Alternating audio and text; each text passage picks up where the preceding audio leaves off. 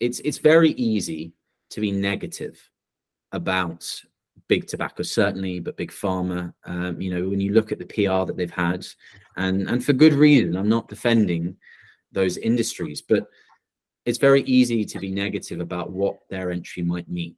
And I think we have to look past that and look at the opportunity, and also consider, if you operate a cannabis business, what's the benefit for you?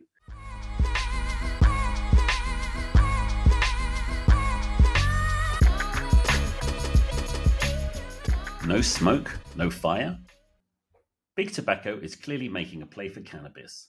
British American Tobacco's recent £75 million investment into cannabis firm Organigram is a strong indication of that. However, while the subject may be uncomfortable for many, we can't deny that tobacco's involvement in cannabis could benefit the cannabis industry in a number of ways, not least economically. We speak to Nick Kenny, a strategic advisor to large companies diversifying into highly regulated sectors, to better understand the challenges and opportunities.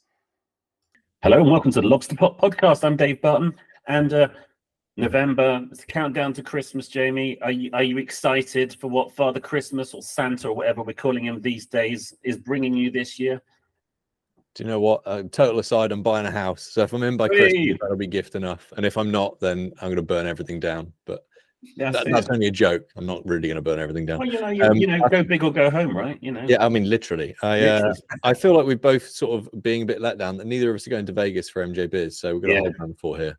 Exactly. There's see what we can do from this end, and hopefully catch up with friends and colleagues after the fact to really get the 411 on all the cray-crayness that I'm sure will be going down, as in the next sort of week or so. But in the meantime, we have someone else who's not going to MJ BizCon this year, a gentleman by the name of Nick Kenny. He's a strategic advisor to large companies who are diversifying into highly regulated industries.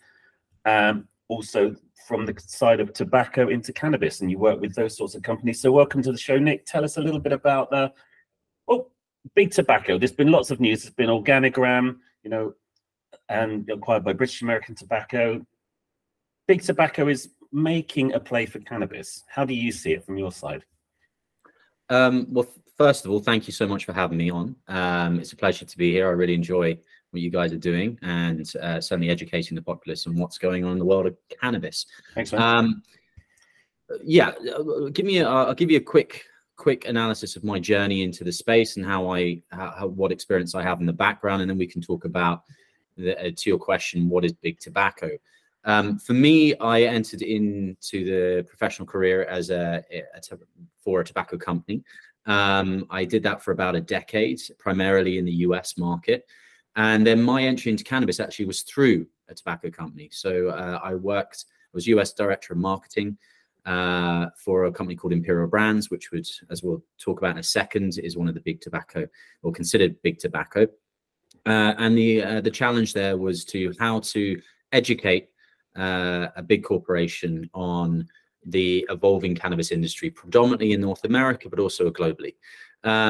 I left Imperial back in 2019. I started my own advisory because that journey from pure education, informing a big corporation and the executives of that organization about the sector into making an investment was a really interesting 2 years. And subsequently, I felt that there were lots of organizations that were going to go through the same journey. And that's what I've done in the last 4.5 years. I've worked for a number of big tobacco, big alcohol, and essentially those big corporations that are looking at highly regulated markets. To your question on big tobacco, well, when we look at big tobacco, we predominantly talk about 4 of them. That's PMI, Philip Morris International, BAT, which you've already referenced as British American Tobacco, JT, and JTI as a subsidiary, which is Japan Tobacco, and Imperial, a Bristol-based organization here in the UK. Those are the 4 big tobacco companies. Now, there is another one that we don't really refer to in that context, which is CNTC, which is the Chinese tobacco company.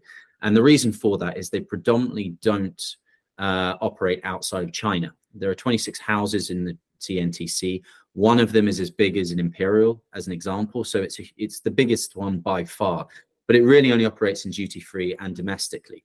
So that's really what we refer to as big tobacco. Now, obviously, there are a number of other companies down the line, Altria, Korean Tobacco, and a number of second tier and third tier in terms of size companies. But yeah, that's who we're referring to when we refer to big tobacco.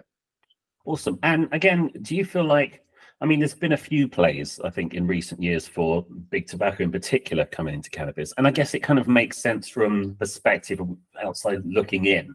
You know, you've got it's plant-based, you know, you've got distribution networks, you've got all of the kind of working in regulated industries experience. Do you feel like it's a kind of natural segue? Is there a huge amount of interest from tobacco coming into cannabis?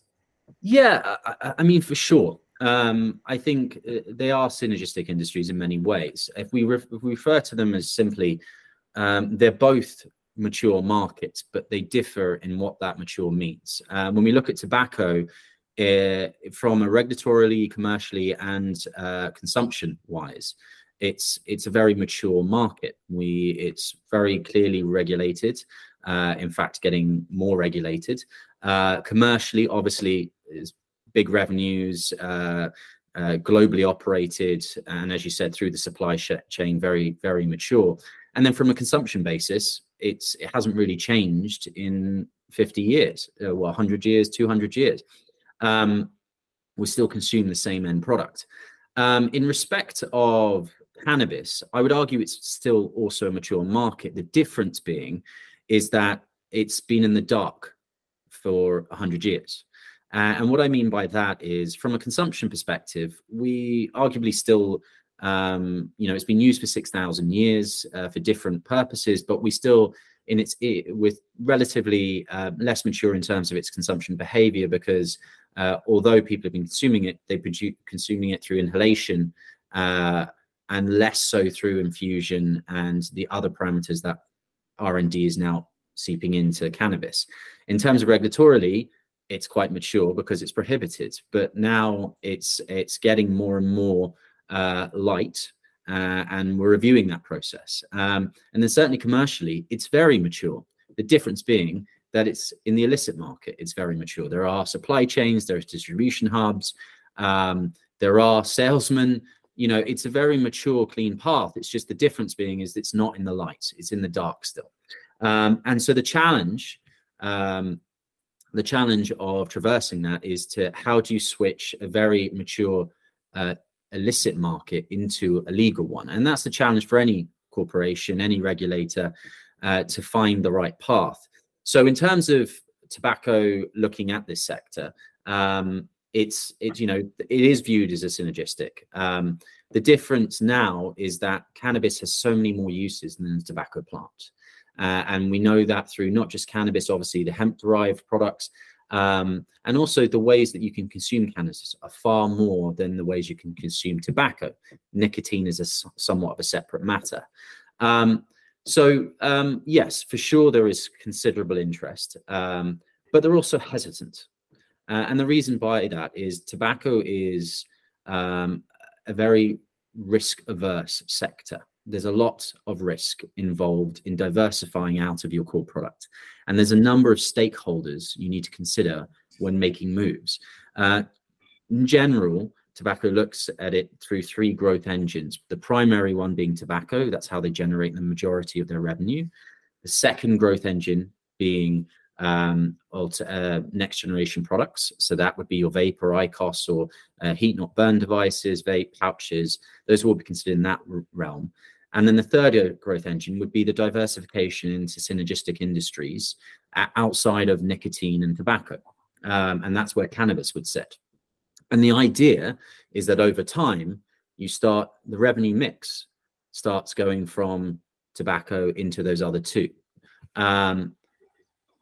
It's still very early days, and the challenge and why interest is hesitant is there's no regulatory stability, there's no sizable revenue that you can really penetrate, and by way of that, you look at the US, the biggest market in the world, it's still federally illegal, so therefore there's no regulatory stability from entry, and so there's lots of considerations, but there's certainly a lot of interest. There's just a lot of hesitancy until that stability in terms of regulation.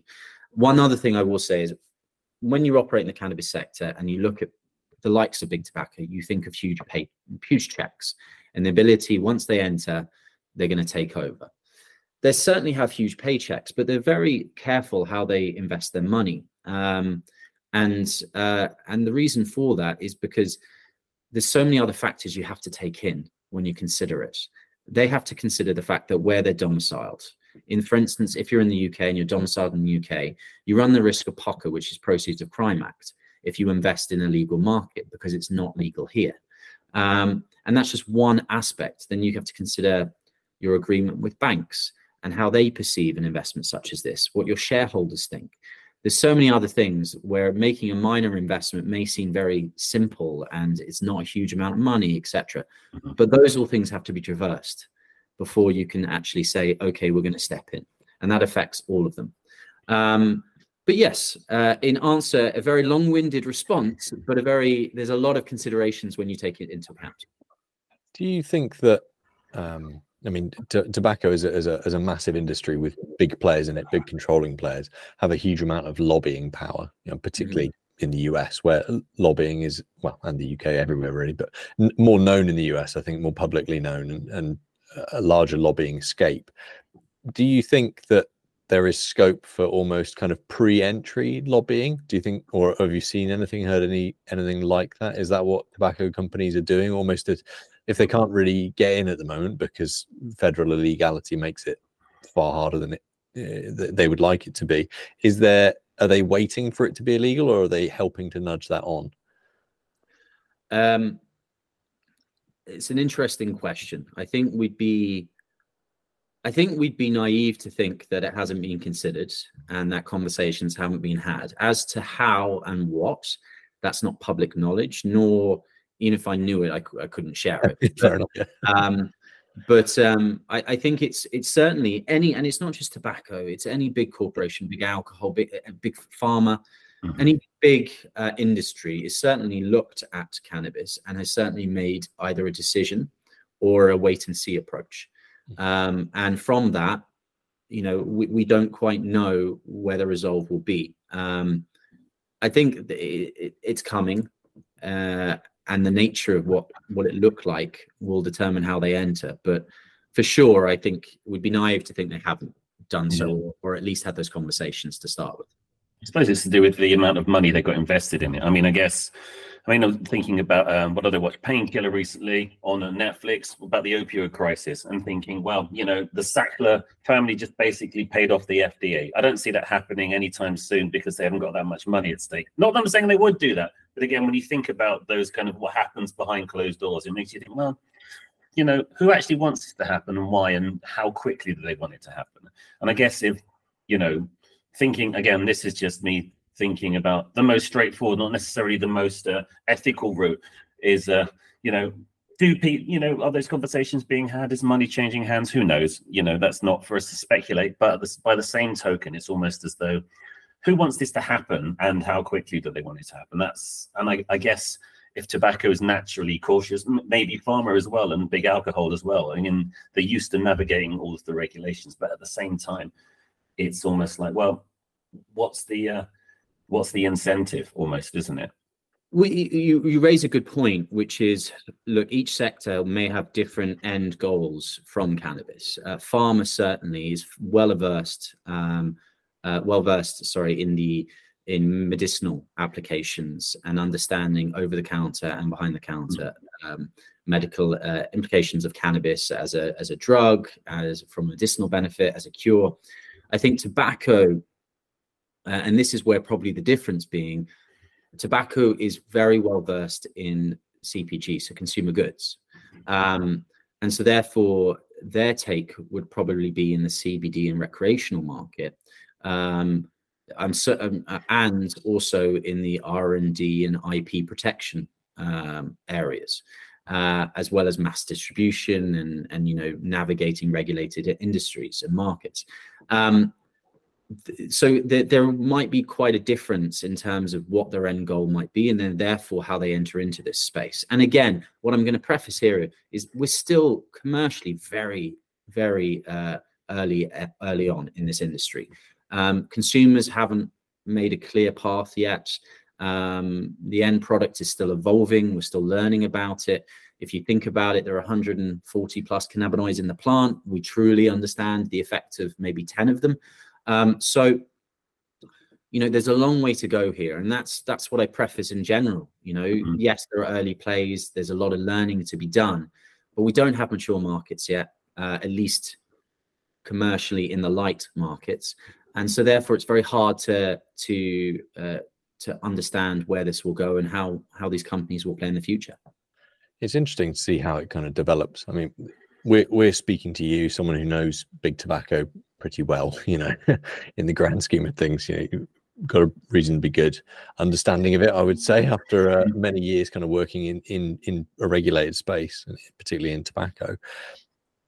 The kind of naysayers, or perhaps the people who want to protect what they would see as the kind of culture around cannabis and maybe the sanctity of choosing words, but the sanctity of the kind of how they see the plant and how it should be distributed or used or understood, are at best probably reticent about the idea of big corporations, tobacco, pharma, whatever it is, entering into the space.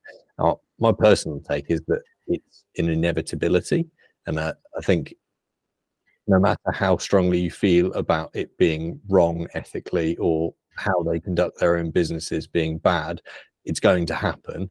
So to me, there's like a point where it should be embraced. I mean, thinking along some of those ideas, what are some of the benefits that big corporations can bring to an evolving sector like cannabis? Yeah. So first, I'd say that it's natural to have hesitation, especially when you've been an enthusiast and in the industry for 30, 40 years, fighting, well, as they say, the good fight of legality, being arrested for just consuming something that's now considered legal in many jurisdictions. So there's a natural protectionism and enthusiasm behind the authenticity of the plant, and therefore those who operate in the sector.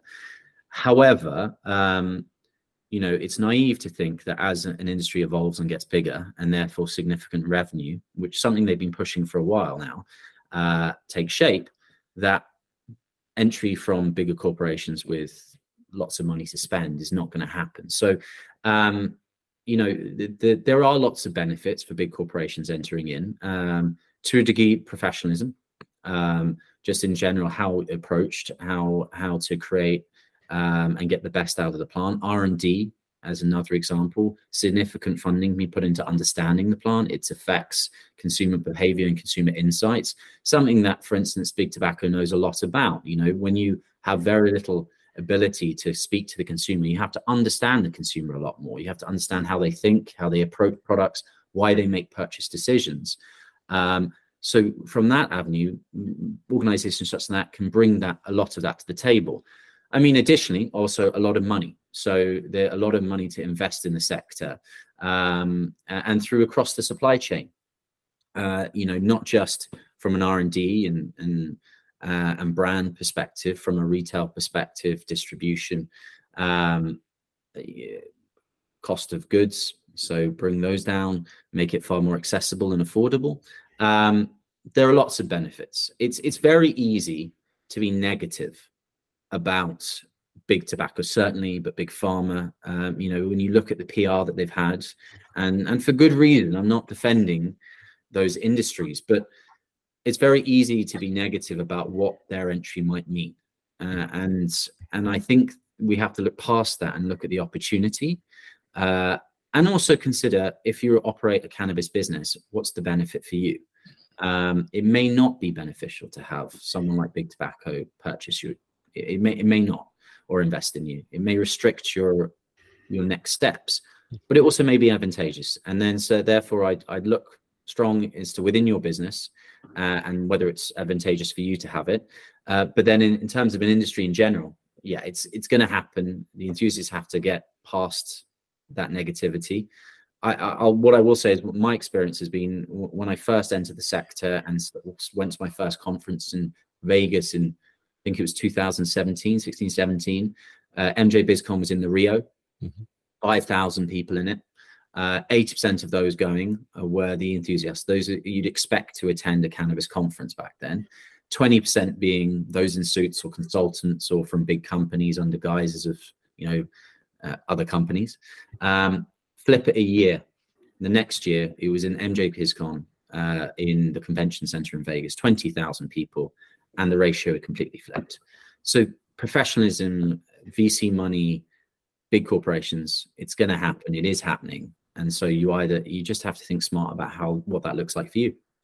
Yeah, I think you make a very good point about the kind of historical prohibited nature of the product, and the idea that a big corporation enters is almost an affront to the injustice of the past. But I think it's about understanding that both of those things can be true. You can have the benefit of a big corporation or a big industry being involved, and it still have a bad past, and you can still kind of get the best from it. I mean, the point on R&D from a farmer perspective is that if you can produce cannabis to a higher quality for less money, then more people will find it more easy to have access to medicine, and that to me is pretty important.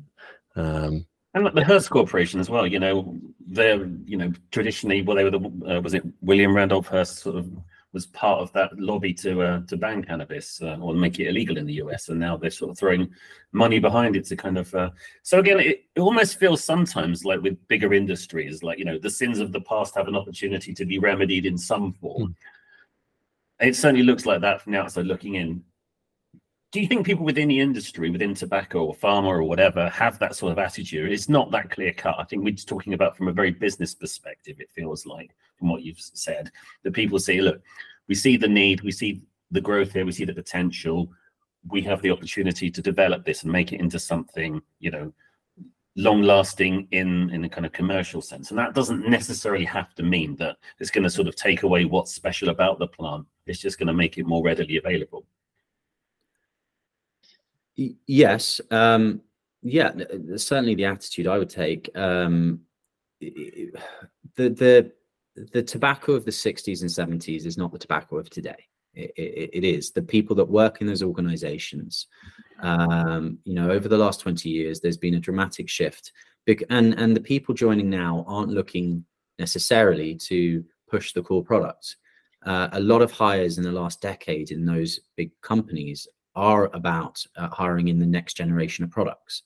So there is there is a desire and necessity for big tobacco to change its outlook and to change its product profile.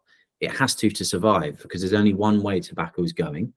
And so therefore there's a need and desire certainly to diversify. And with that, the talent that they incorporate into their organization and the culture that's incorporated in has certainly meant that tobacco is always going to be looked negatively. There's no question, but it will take generational shifts to see what those organizations look like in the future. And cannabis is just one of many areas and sectors they'll look in to do that. So yeah, in answer to your question in terms of the culture and the aspects, yeah, it certainly is the case. That's fascinating. I think there's again, it's about understanding and learning and sort of sharing that knowledge. And I think, again, that feels like a big part of what the industry of cannabis is about as much as anything. It's like, what has happened here might not happen here, or it might, or is there a way that we can take some of the lessons learned from other industries and bring them into something here? So I think, again, it's all important, even if, there is a stigma, and it's all about stigma at the end of the day, cannabis, tobacco, whatever, pharmaceuticals, and it's about finding a positive way forward. So I totally get that. Just a kind of quick question. I mean, what do you think, if we're looking a sort of a year ahead, do you think we're going to see any more sort of big acquisitions from tobacco into cannabis, or maybe even pharma or alcohol, into cannabis? Do you think that time is upon us? I think it will be strategic. I think investments will happen, some public, some private. BAT's investment in Organigram, because it didn't acquire Organigram, it invested, but a significant amount, obviously. That to me is strategic. That is creating a subsidiary for their cannabis investments moving forward. When we look at investments in general, there are going to be investments in core areas such as those with significant IP behind the plant, those with something unique, whether it's a brand, whether it's R&D, So I think investments are going to happen over the course of time in the next certainly year. The question is, will we know about it, and will it be significant, or will it be minor investments continued? I think that's probably the likely scenario, because again, we're in a situation where there's regulatory instability. So yeah, until there's stabilization in the sector, it's unlikely you'll have massive investment. Now, there will be, I'm sure, CBD or certain market entries or certain investments in different jurisdictions. I mean, you look at what's happening in Japan, you look at what's happening in Germany, in Thailand, in Switzerland. There are lots of opportunities for investments in those areas, in those countries. So I think that'll happen, and I think it's going to continue to happen. I just don't think it will be necessarily significant. And then fast forward a year, and some big tobacco has invested a lot of money, and I'll look like an idiot. But we just don't know. That's the thing. Again, that's what you're saying. No one really knows. It's signs say yes eventually, but again, it's like the idea of US federal legalization. It's like, could be tomorrow, it could be 10 years. Who really knows? But again, I think looking at the sort of, now that half of, well, is it over 24 states now, isn't it, in the US are recreationally legal? Now Ohio's joined the gang, and we've got 38 states that are kind of medical legal. It feels like, changes within reach. And I think, again, it takes something like we have to be in the majority in order to kind of affect that change. And I feel like that's coming. And I think that will come out of the US, or certainly North America, more so than Europe at this point. And I think, again, that will have that trickle down effect, because culturally as well. But again, it's kind of a finger in the air a little bit. We're all looking at whether there's going to be a domino. If one falls, will they all fall? And we've been saying we said that about Canada. There was an expectation that the US would move quicker than it has. We've said it about Germany. And Germany, look what's happened there, the delays and the limitations of what that actually looks like. People have been talking about Czech Republic or Switzerland as being those vehicles. We don't know. Certainly what I would say is the UK is not moving anywhere quickly. And whether the domino effect happens in the west or the east of us, I think it will take a lot to move our framework. Or, who knows, a Labour government could decide that this is a big area they want to make pivotal in their first couple of years. We just don't know. Well, it depends if Keir Starmer can stand the smell of cannabis or whatever it is. Apparently, what was he saying the other day? So, well, there we go. But no, absolutely, it remains to be seen very much, even from the inside looking outwards and vice versa. But no, thank you so much, Nick. I appreciate you coming on the show and telling us what you know. So, good luck to you, and we will see you soon. So, thank you. Thank you. Thanks, Nick. All the best. Cheers.